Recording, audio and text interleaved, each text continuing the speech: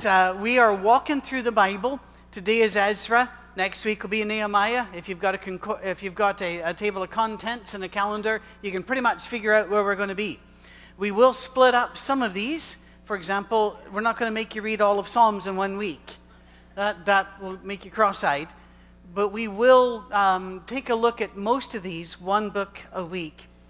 Ezra is a very interesting book, but it's a very odd book. Many of you, for example, have started the year with New Year's resolutions. Most of those have been broken, but the year's been here for a while, so we can understand this. It's an attempt to organize your life a little bit around new priorities, and that's fine. The fact that they often fail is not a reason not to make them. It's a nice thing to sit back and say, this is what I would like to do or be or accomplish in this year. Often, as in battle, if you're in the military, you know this, no battle plan, no matter how well developed, survives first contact with the enemy. And no matter what your plan is for the year, once you hit reality, that was, many of you had plans for Christmas, and then a bug came and changed your reality. What is the reality that Ezra is living through? And what is his plan? And how's it going to work? We have a very hard time with Ezra and Nehemiah because they lived in a world that could not be more different than the world we live in. And we tend to oversimplify and strip down the story to something like this. Israel was bad, Judah was bad. God sent Israel off into captivity. God sent Judah off into captivity. Judah was kept in Persia until Cyrus the king said that they could go back. There's so much more to the story than this. We think of them as a block of people moving here, staying in place and moving back. But humans are more resilient and complicated than this. The people of Israel are gone, by the way. They never came back. They're absorbed. They're lost to history. The 10 tribes never resurfaced. But the 2 tribes below, Judah, we know about them, or do we? Were they taken into captivity? Some were. Figures vary, but nobody estimates that more than 20% of Judah was taken. Most Judah stayed right where they were, with no government and with no protection and in chaos. It was the leaders, it was the priests, the royalty, the upper classes, those type of people, they were taken to Persia. Now they're separated. They're separated from their systems. They're separated from their people. We'll bring this up again when we look at the book of Ezekiel. That's going to be a fun week. If you've never read Ezekiel, take your meds because it can be a confusing book. It really can be. And if Ezekiel had taken his meds, it'd been easier to understand, I think, sometimes. It's a very complex book. But Ezekiel, for example, was a fellow that had trained for the priesthood as Jeremiah had, but now couldn't do it because they were removed from their systems. What do you call a priest without a temple? What do you call a king without a throne? They had no access to courts, no access to temple. They had no access to laws. They had no rights. They were an abandoned people. The first generation was broken. Many of them died. Many of them died of despair. And their faith died as they were absorbed into a new culture. You see, no matter how much you try to put people in a ghetto, some people are going to spin out of it, and some people are going to spin into it, and there's going to be mixture. A lot of the faith of Israel was being lost. And those who remained worked hard on organizing some way to keep your national identity strong. This hits very close to home for us. In the years between 1200 and 1650, in Scotland, it was very difficult to be a Scot because from time to time, the English would come over and make laws saying you couldn't speak in Gaelic anymore. Gaelic's an entirely different language, not related to English. It's not English with an accent. You couldn't speak in that anymore. You couldn't wear any traditional Scottish clothing anymore. You couldn't play any traditional Scottish music. And even up into the around 1970, some of this was still going on. But back in Walter Scott's time, Sir Walter Scott, they threw a party for King George, an English fellow who was, in all Christian love, a bit of a twit. And he came up to see Scotland, and they risked something. And they all came out playing bagpipes and wearing the kilt and the like. And King George liked it so much, he made up one of his own. And what's the point? The point is, all that tartan stuff about, well, this is my family's tartan, is only true from about 1600. It was made up. It was a way of saying, we need to form an identity. We need to save our identity. Even bagpipes originated around India and Pakistan. They're not Scottish, but they are now. Why? We needed an identity. A lot of your foundational myths about Betsy Ross and all this other are really myths, but there's nothing wrong with them. It gives you an identity. What Ezra and his group was trying to do was, how do we form an identity when we are surrounded by another culture? And the Persian culture was a very powerful culture.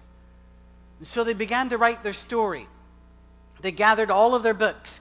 In fact, it is amazing when you read through 1 Kings, 2 Kings, 1 Chronicles, and 2 Chronicles, even 1 Samuel, 2 Samuel, how many times it refers to books we don't have. The writings of the prophet Iddo, the Chronicles of the Kings of Judah, all of these that we don't have. They gathered them all together and said, we got to get our story down. We've got to get it down. We've got to make sure our kids know our story. So they developed the synagogue, the congregation. They didn't have a temple anymore, so they had to find another way to worship. They couldn't do the sacrifices anymore, so they gathered, and they told their stories, and they read, and they prayed, and they shared their history with each other. And one of the leaders in that second generation was a guy named Ezra. He was a priest, but he was also a chronicler, a writer, an editor. He's widely understood to be responsible for a lot of what we call the historical books of the Old Testament. He gathered them, put them together, made sure that we had them. All of this was in captivity in the 580s BC. He was by no means the only one that did this, but he was the major one. And he left it to the Jews and to us as is until it was changed a little bit during the years of the Septuagint writing, which I'm not going to get off into the weeds on that right now. But basically what we have is, this is their edit that they did to give us their story. His passion, his purpose in life was to save the identity of the Jews as a people with their own story, their own God, and their own purpose on this earth, even though they were surrounded by a very pervasive culture with a different story. Some of you have been to Cambodia or to parts of India or Thailand, and you have walked past hundreds of gods every couple of blocks. They are staring at you from everywhere, and the music is everywhere, and the story is everywhere, and you know how hard it is to keep your story when you're surrounded by a different story. Ezra's passion, we got to teach the Jews their story. And then Cyrus comes along, and he says, we're going to let the Jews return. But he didn't do it all at once. He said, we're going to let this group go. And then we'll let another group go later, if that works, and the like. So this group goes, and it's exciting. We get to go back home and establish our homeland again. But the problem is, land doesn't stay empty. Other people were there now.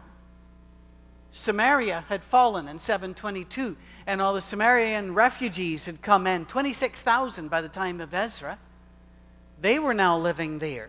They had cultivated the fields. They had built the houses. Now, not just them, there were other groups as well. The place was packed. So you arrive home, and what do? How do you deal with this? Well, Cyrus had given them some stuff to take. Back in those days when you conquered a territory, to prove that you conquered it, you took their gods back home with you. You take their idols. Well, when Nebuchadnezzar had taken over Israel, or Judah rather, he took the temple, but there was no idol. The Jews don't have an idol of their God. So he took the stuff out of the temple, the furniture. So he gave that back to Ezra, and he says, you can take that back now. To where? Where do you put it? You don't even have homes to live in now. Other people are living there. What needs to be job one? What should be his New Year's resolutions? What should be, this is what we've got to do. You got a lot of people in your land.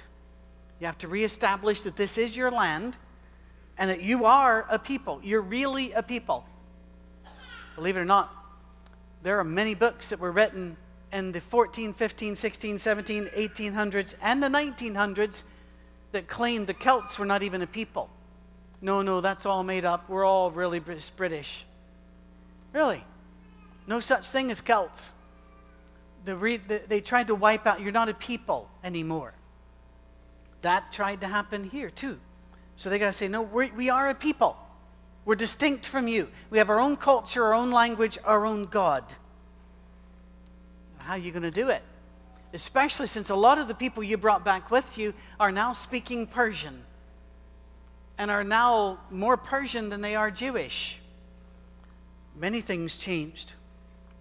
With a list of people that are sent back in the first wave, you might start reading Ezra and going, why do we need the list? That's a very good question.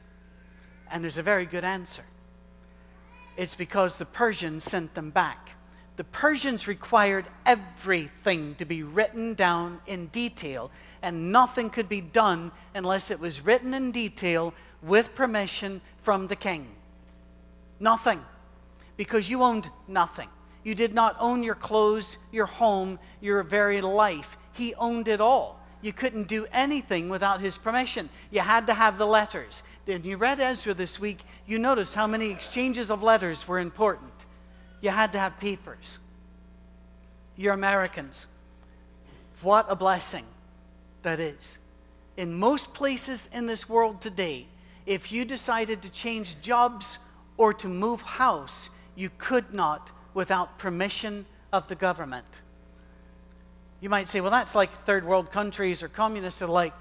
In Scotland, when I was growing up, and when Cammie and I were still living there in the 80s, 86% of all housing was owned by the government. You had to get on a list and they would tell you where you're going to live. It may not even be in the city you wanted to live in. But if you turned them down, you're at the bottom of the list again. Maybe another 5 years before your name came up. That's the way the world is. So these Jews have to have papers that say, no, we're allowed to be here. We were given this place. People by this name were allowed to do this. Ezra is up against it. He knows that.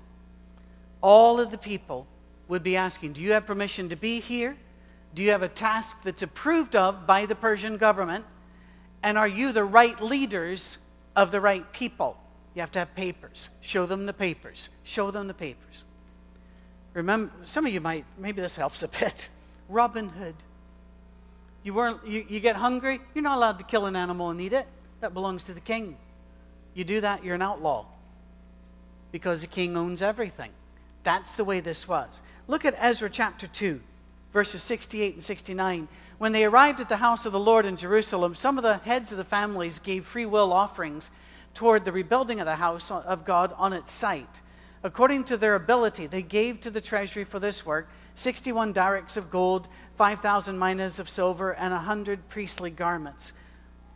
What they did first, let's be all in.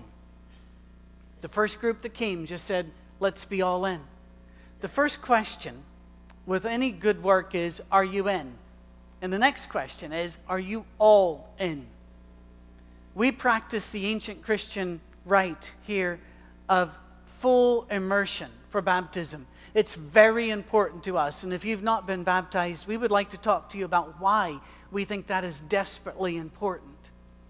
When we baptize, we don't just sprinkle a little bit on you. We don't hit you with a mister. We want you to know you got to be all in. You've got to say, I have decided to follow Jesus, no turning back, put me in the water. That's what they needed there. They needed the people to say, we're all in. Good friend of mine, John Laster, is one of the greatest church experts I've ever known. He knows more about church growth and church systems and church governance than anybody I've ever met. And one of the things he would often say to me when we worked together in Detroit was, he said, the good news is we have enough money to end poverty in Detroit, to repair our buildings, and to set up a school for the people here.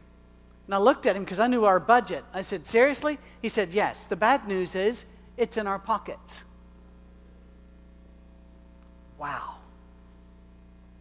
I've never forgotten that. Ezra was all in, and the people that came with him just said, whatever you want. All to Jesus. I surrender. I surrender all. And he meant it. Note that the rebuilding of the house of God was the first priority of Ezra. And anybody who listened to him, that was the first priority. Let's make a center of our identity. And what is our identity? Our faith. I am a male. I am white. I am Scottish. I am old. I'm a grandfather. I'm a PhD. But my identity is I'm a Christian. That's my identity. And that identity trumps all other identities. So it doesn't matter red or yellow, black or white. It doesn't matter uneducated, educated. It doesn't matter rich or poor. It doesn't matter male or female. Our identity in Christ trumps it. Ezra knew our identity in God has to trump everything. So start with the house of God, the center of worship. Start with the temple. Jesus would agree with this. Look at Matthew chapter 6 and verse 33. But seek first his kingdom and his righteousness, and all these things will be given to you as well. Steve Burgess is setting up a series on Saturday for those of you in secular work who want to know, all right, how do I take my Christianity with me? How do I seek first the kingdom of God and his righteousness when I'm working here or I'm working there? It's a very important question, and we've got to get it right. Because our identity in Christ has to be first, foremost. And by the way, when you start doing this, some people aren't going to be happy with you. And in Ezra, there are some people around who were not happy with this. In their mind, a large body of illegal aliens from Persia have now just stepped in. They didn't care that you said you were Jews. You sounded like Persians. You had a Persian accent. You used Persian words. You brought Persian instruments with you. They couldn't refuse to let them settle because the people had papers. So their tactic then was to absorb them. Let's just, if we can't drive them off, let's make them like us. Ezra chapter 4, verses 1 through 5. When the enemies of Judah and Benjamin heard that the exiles were building a temple for the Lord, the God of Israel, they came to them, Zerubbabel, and to the heads of the families and said, let us help you build, because like you, we seek your God and have been sacrificing to him since the time of Esarhaddon, the king of Assyria, who brought us here. But Zerubbabel, Joshua, and the rest of the heads of the family of Israel answered, you have no part with us in building a temple to our God. We alone will build it for the Lord, the God of Israel, as King Cyrus, the king of Persia, commanded us. Then the peoples around them set out to discourage the people of Judah and to make them afraid to go on building. They bribed officials to work against them and frustrate their plans during the entire reign of Cyrus, king of Persia, down to the reign of Darius, king of Persia. It sounds cold when the Jews go, people say, well, we'll help you build the temple. And they go, no, this is us. But it's not cold. It's not cold at all. In fact, literally, the words mean this is up to us, not to you. And there are several reasons why they said this. They had papers saying who was allowed to build. And seriously, if you let anybody else do it, it invalidated your papers. You might be back in prison and your whole permission shut down. That was Persia. Also, they didn't want the world to evangelize them and to mix their identity up. I want you to be listen. I don't like this, but this is truth. The world is better at evangelizing us than we are at evangelizing it. And we had better be aware of it. we had better be aware of culture's influence on us and how that can affect our identity and how it can dilute our identity in Christ. These people went so far as to hire lawyers and lobbyists to get them back in trouble back in Persia. They just wanted to be left alone. Let us just do what we get permission to do. Wasn't allowed. In many ways, when I read this, I think of the Russian Orthodox Church during the time of the Soviet Union and even under Putin today. Like most places, they had to go along with the government to survive. There are those that really go after the Orthodox Church and say, you compromised with, and I'm thinking, do you know how many churches were shut down? Do you know how many people were killed? They had to work within the system that they had. They had no other choice. Most places in this world, for example, let's say you're in Egypt and you're Christians and your building is old and the roof falls in. You can't even get in to sit because there's rubble there. You can't fix it. You have to get permission. And you have to get permission to fix it, not like building permits here. You have to get permission from a religious board that isn't your faith. There are churches, there have been no new churches built in Egypt, although they have freedom of religion, we're told. No new churches, Christian churches, built in Egypt in over 40 years. And they won't let you repair them either. If something's broken, it's broken. You can't build, you can't fix, and you can't proselytize. In many churches in China, they do not sing out loud. They will turn to the words of a song and they will read them silently. Because if somebody hears you through the walls, you will be put in prison for proselytizing, evangelizing. This is not just true in China, but many places. You and I are so blessed. You and I, the Bible warns us, to whom much is given, much is required. We are so blessed. Ezra was not. And they shut down the work on the temple for a year. Oh, by the way,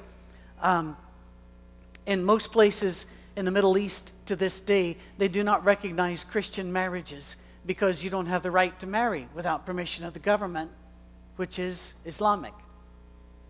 You don't have the right to marry. None of your rights, R-I-T-E-S, have any effect in law. We need to deal with this reality our brothers and sisters are living through. They shut down in Ezra the work on temple for a year. They claimed the Jews were rebuilding the walls to make the city available to be a rebellious hotspot against Persia. They lied. It took the prophets Haggai and Zechariah, who we will meet later as we walk through Scripture, to bring them back to rebuilding the temple. The lawyers and lobbyists did not quit. The day that you have nobody opposing your faith is the day that your faith is not all that noticeable. We are salt and light. Have you ever thought of that? Salt and light. What did he mean by that? In science, we call salt and light positive forces. What that means is you have to factor them in if they're there and factor that they're not there if they're not. In other words, let me put it a different way. You either want the lights on or you don't. You either want salt in your food or you don't. You're not ambivalent. Would you like salt on your beans? Yes, please. Would you like salt in your coffee? No. No, you don't have don't care. We have to live in such a way that they either are glad we're here or they're angry we're here, but they're never ambivalent.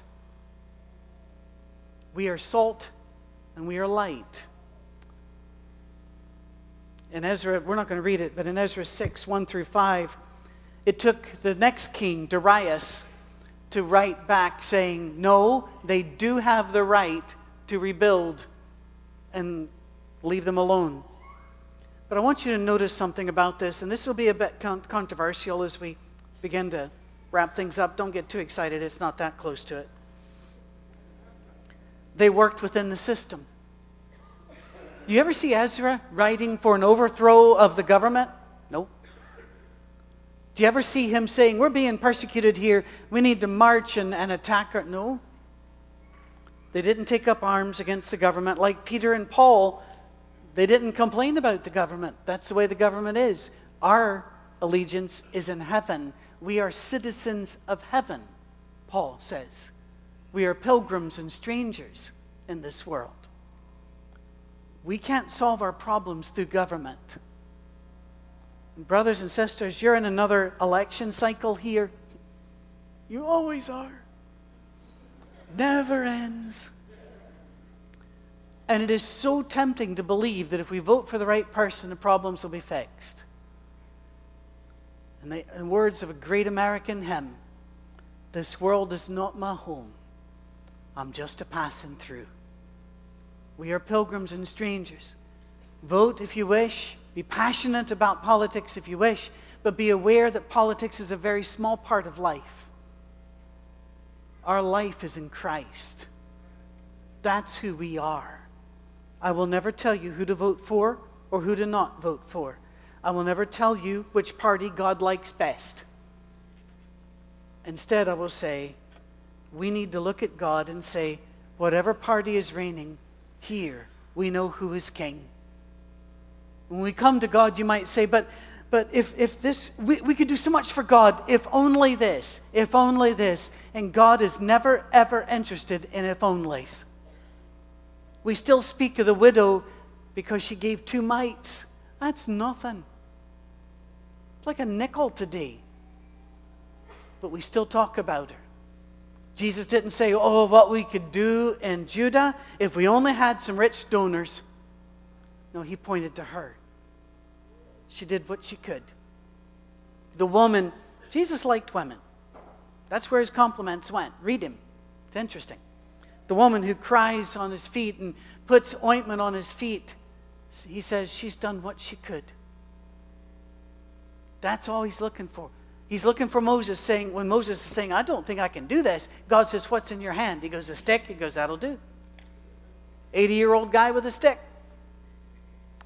I think we're well armed and prepared. Let's invade Egypt. God is interested in not what you would do if, but what you will do anyway. Ezra arrives in chapter 7, thanking God, ready to reestablish the religion of God in the new house of God. And there we find out something else that you may like this. It was the people of God, not the priest, who built the temple. It was the people of God who drove this. Sometimes, church, it's the people in the pews that have to drag their leaders behind them.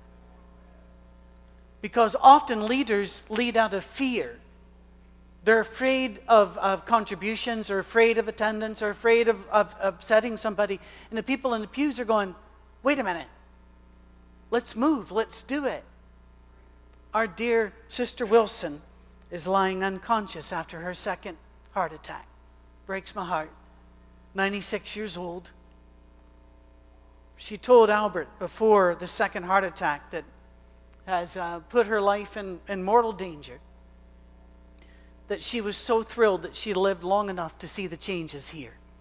A 96-year-old woman is not afraid. And so many 40-year-old church leaders are. In Ezra, it was the people that built the temple. The Levites aren't even mentioned. They're not even there. Look in chapter 8, verse 15. They're not there. And from then on in the Old Testament, the Levites are almost never mentioned. If they didn't lead, God had no need for them. Ezra takes the first step to restore the people's reliance on God, not government. And in Ezra chapter 8, verses 21 through 23, there by the Ahava canal, I proclaimed a fast so that we might humble ourselves before our God and ask him for a safe journey for us and our children with all our possessions. I was ashamed to ask the king for soldiers and horsemen to protect us from enemies on the road, because we'd told the king, the gracious hand of our God is on everyone who looks to him, but his great anger is against all who forsake him. So we fasted and petitioned our God about this, and he answered our prayer. Did you catch this? He says, we still wanted to rely on government, but we decided, no, we need to make our choice. And we fasted and we prayed and we walked with God. Brothers and sisters, that's the only way we're going to get there. Ezra has to deal with something here which is very problematic, very painful to read. He ends marriages. Because back in those days, very often when you married somebody, it was the woman's gods that ruled the house. And a lot of them had married foreign women. And I've had people say, well, is God against foreign marriages? No, take a look. Moses' marriage was foreign. There are many of them that are foreign. It is whenever you are mixing your gods, he has problems. He goes, no, don't do that. Was Ezra right to end the marriages? I have a real hard time saying yes about that. I think that he overstepped it. And in fact, when Nehemiah comes, Nehemiah doesn't do the same rule. He has a different rule that keeps families intact, except for one family that he did not allow to stay intact. There's no easy way to understand this except to say it was an exceptional time. If these people don't get their identity, do you know what that means? There is no baby born to you in Bethlehem of Judea. There is no Jesus because there is no Jews. There are no Jews. There's no Judah. They've got to keep their identity long enough for Jesus to be born. Jesus is not a xenophobe. He's not opposed to foreign people. We're all foreign people to him. He had to keep this one group solid until Jesus came. And then Jesus said, go into all the world. Now there is no more Jew or Greek. We're all one. Without Jesus, all of us would be lost, and the devil knew that, and he took every action he could, including having people fall in love with the wrong people. Hey, teens, you can fall in love with the wrong people. You really can. And you can say, but it's true love. Yes, it is. They say love is blind. They're right. It's also completely stupid.